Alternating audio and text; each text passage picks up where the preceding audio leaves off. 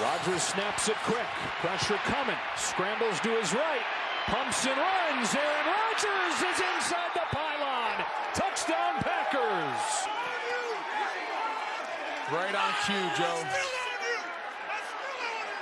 He had some choice words there for the crowd. Well, as you heard in that little clip there, yes, Aaron Rodgers still owns the Bears, my Bears, sadly. Hey, it was another part of my correct picks, and I am proud of that. Besides the Lions game, I have correctly predicted the Bears' fate this season, and the only reason why I predicted the Lions wrong was because that was out of pure emotion. The Bears made me so mad from the previous week with the whole Cleveland Browns Justin Fields sack fest, but I really, deep down inside, I thought they were going to beat the Lions. I was just being a troll. Welcome back to Magnificent Vibes. Sorry about that little rant.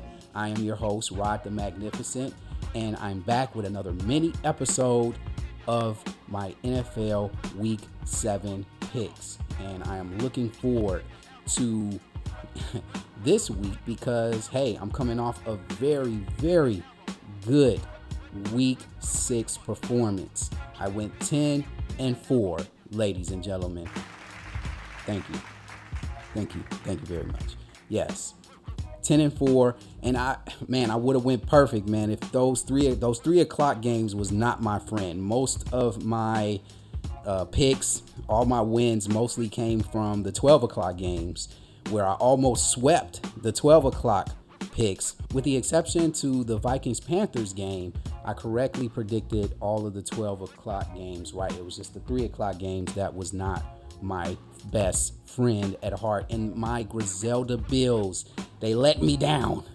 Not only did they lose last week to give me my 4th loss, but they also could have just kicked the field goal so that Emmanuel Sanders can get more points so I could win. I was only losing by 2 points in fantasy. If they would have went into overtime, I had the Titans kicker and I had Emmanuel Sanders. One of those players would have been guaranteed to give me the victory. But that's another rant for you guys. With that being said, let's get into these picks. That's what you're here for. That's what you came to listen to. And I also want to apologize for my last episode. The audio was really bad, and I'm been in the middle of changing microphones and trying to enhance my experience with the podcast. And so now I got a new microphone, and it sounds gorgeous. And I hope that my voice is protruding loud enough so you can hear my picks. And here we go. Starting with the Thursday game between the Broncos and the Browns. Now, the Browns, they just came off a very embarrassing home loss to the Cardinals. And not only did they came away with the embarrassment, they also suffered a very tricky shoulder injury for Baker Mayfield. Now, there's still speculation on whether he's going to play on Thursday, and if he does play, we don't know if he's going to be 100%. I heard that this surgery required for this particular injury, but I don't know if he's going to go through with it. And remember, Baker betted on himself this year and trying to get paid. So we're going to see what happens. If he balls out with that messed up shoulder, hey, you got to pay him, whether you're the Browns or another team. But at this point, the Browns are banged up. Kareem Hunt is hurt. Nick Chubb is banged up. Their wide receiver core is starting to thin out a little bit. Odell Beckham's playing better. He's getting the ball a little bit more. Peoples-Jones came resurrected back from the dead after he was a hit single from last season's Cleveland Browns year. But other than that, too many problems for the Browns. And if the Browns keep this up, I'm going to get back to calling them the Orange Helmet. I just wasn't sold on the level of competition as far as the quarterbacks they were going up against. And now they're going up against real quarterbacks. Kyler Murray, who's an MVP candidate. Yes, I said it, MVP candidate. And I just think the Browns are a joke, and I don't think they're good enough. The Broncos came off a very deflating home loss to the Raiders, a Raiders team that all of a sudden just got this boost of resilience since John Gruden got fired. but they came out and performed very well. I think the Broncos bounced back. I think Nick Fangio will have them ready for the Browns to pounce on them and take advantage. Teddy Bridgewater, I think, is going to put together a good performance. He's going to make up from that 3-interception disaster he had last week. And I think the Broncos will win on Thursday. Now, getting to the Sunday 12 o'clock games, there's no London games. So, London fans, we're sorry for giving you four of the most trash teams in the NFL that we could think of for the past 2 weeks, but you get a break this week, all right? You get to watch some American football in America, all right, where it belongs. And we have the Packers going up against the Washington Who Are Theys, and I'm not going to over-expound on this one. The Packers are hot. They're on a roll. I think the Packers win this one in Lambeau Field. The Packers are a 9.5 favorites. And by the way, the Browns are -3 against the Broncos. And of course, I'm taking the points on that one. But they got the Packers winning easy at home against the Washington football team. They're just not, they're not as good as I thought they were going to be this year. They're just really wetting the bed. Up next, we got another Titanic matchup. The Titans coming off a huge win against the Buffalo or the Griselda Bills.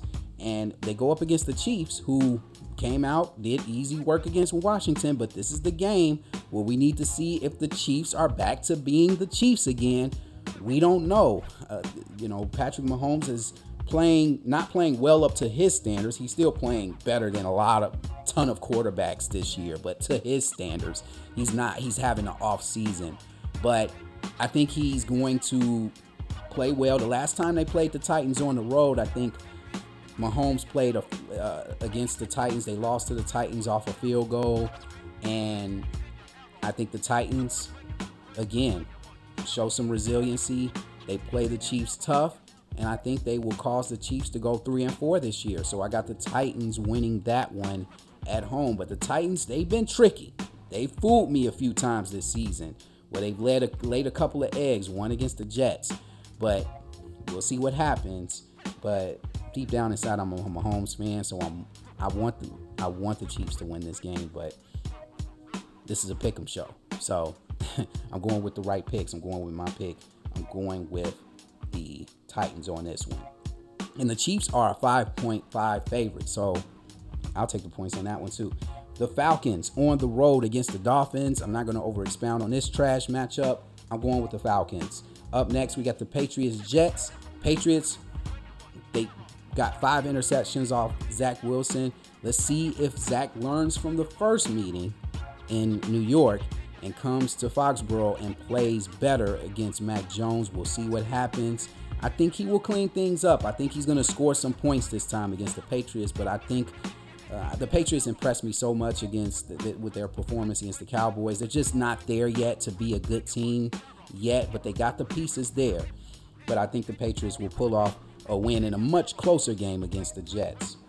Up next, we got the Panthers on the road against the Giants. The Giants are a disaster right now. Too many injuries. Daniel Jones just not playing well. You know, he played good in a couple of games, but I keep telling you guys, he's not the one.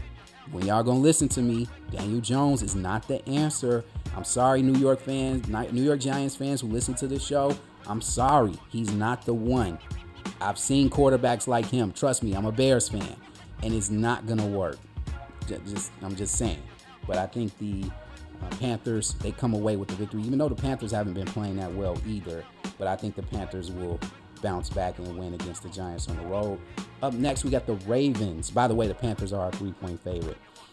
Up next, we got the Ravens at home against the Bengals, and it's going to be a nice showdown for a 12 o'clock matchup. But I think, man, Lamar Jackson's just too hot right now. He's an MVP candidate again this year. He's just ripping the league apart.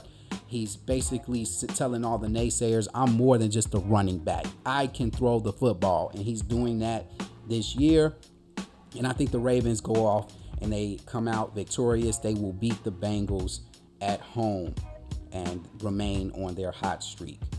Up next, we got the Eagles going up against the Raiders. And the Raiders, man, they basically showed who was the real problem in Las Vegas. And, of course, it was John Gruden. It was not the team.